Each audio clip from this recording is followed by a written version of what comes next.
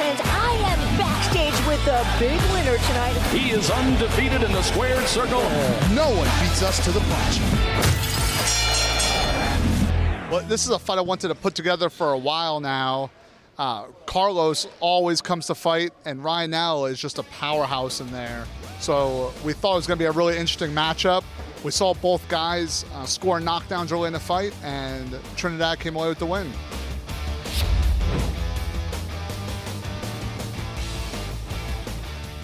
So first, this was a big fight for Sean Wilson. His team did not want an easy fight, and this is an opponent that they were really excited to fight.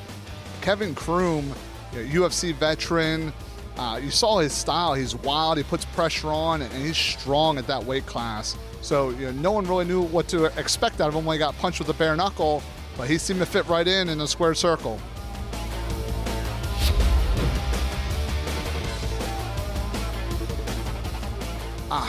So I had Peralta up on the cards. I'm not sure what all the official scores were, but I felt that he was definitely leading in that fight. And I'm not sure exactly what happened medically, but unfortunately, the doctors took notice that he had some sort of injury, and they stopped the fight. But I mean, that'd be a fight I'd love to see get run back. But Peralta told me he's naturally a 155er. He took this fight because he wanted to fight someone tough, and as everyone knows, Dakota's as tough as they get, 175.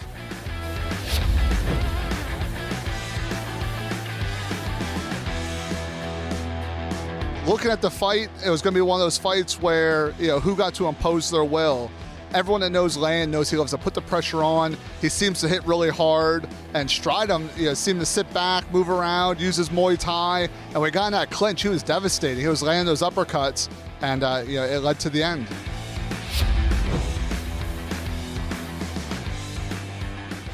Alonzo Martinez just has a ton of experience in combat sports. Jordan Christensen took this fight, I believe, on like 2 weeks' notice, but he didn't back down from the fight. I thought at some points, he looked really good, was keeping his pace, but Alonzo's experience just showed through, and he pulled off the victory for the show.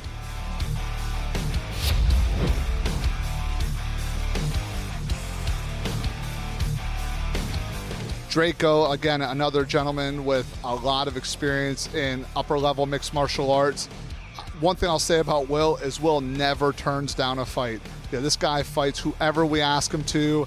He comes in on weight, very professional, and he always, comes to fight and attacks.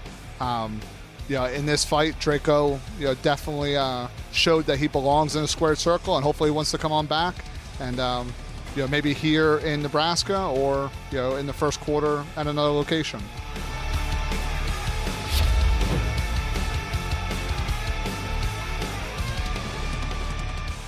Dr. Shell came, she's originally from here. She, I believe, is living in Arizona now and came on back. Seemed to have a pretty good crowd behind her. And Audra's, a new pro fighter. She had her first professional fight with BKFC, and she was looking for a fight to get back in there. We felt this was a good matchup for both the women, and I believe it was the second round that looked like she caught a hard shot to the eye and wasn't able to continue. But everyone online was asking about when they'll see the doctor back next.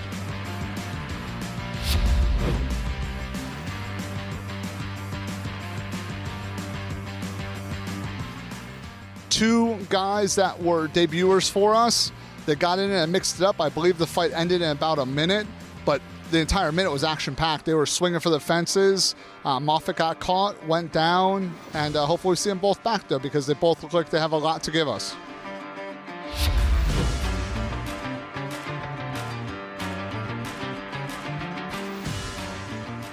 I don't know what it is. I saw him in the back, and I told him, I was like, he doesn't look like he is losing a step at all. He's still fast. He's still powerful.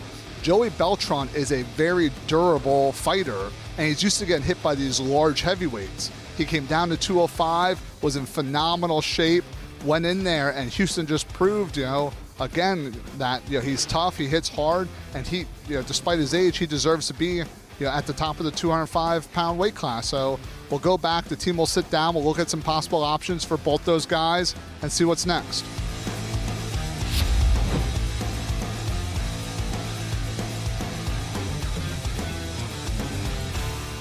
Overall, the crowd was energetic. Over 2,000 people here. You could tell when the hometown guys came out, the crowd really supported them, regardless if they purchased tickets to watch that fighter specifically or not. Houston, I don't know many fighters that get a louder ovation than Houston does when he walks on out here. And he just seems to really be connected to his town. I know he does so much for this city. They support him.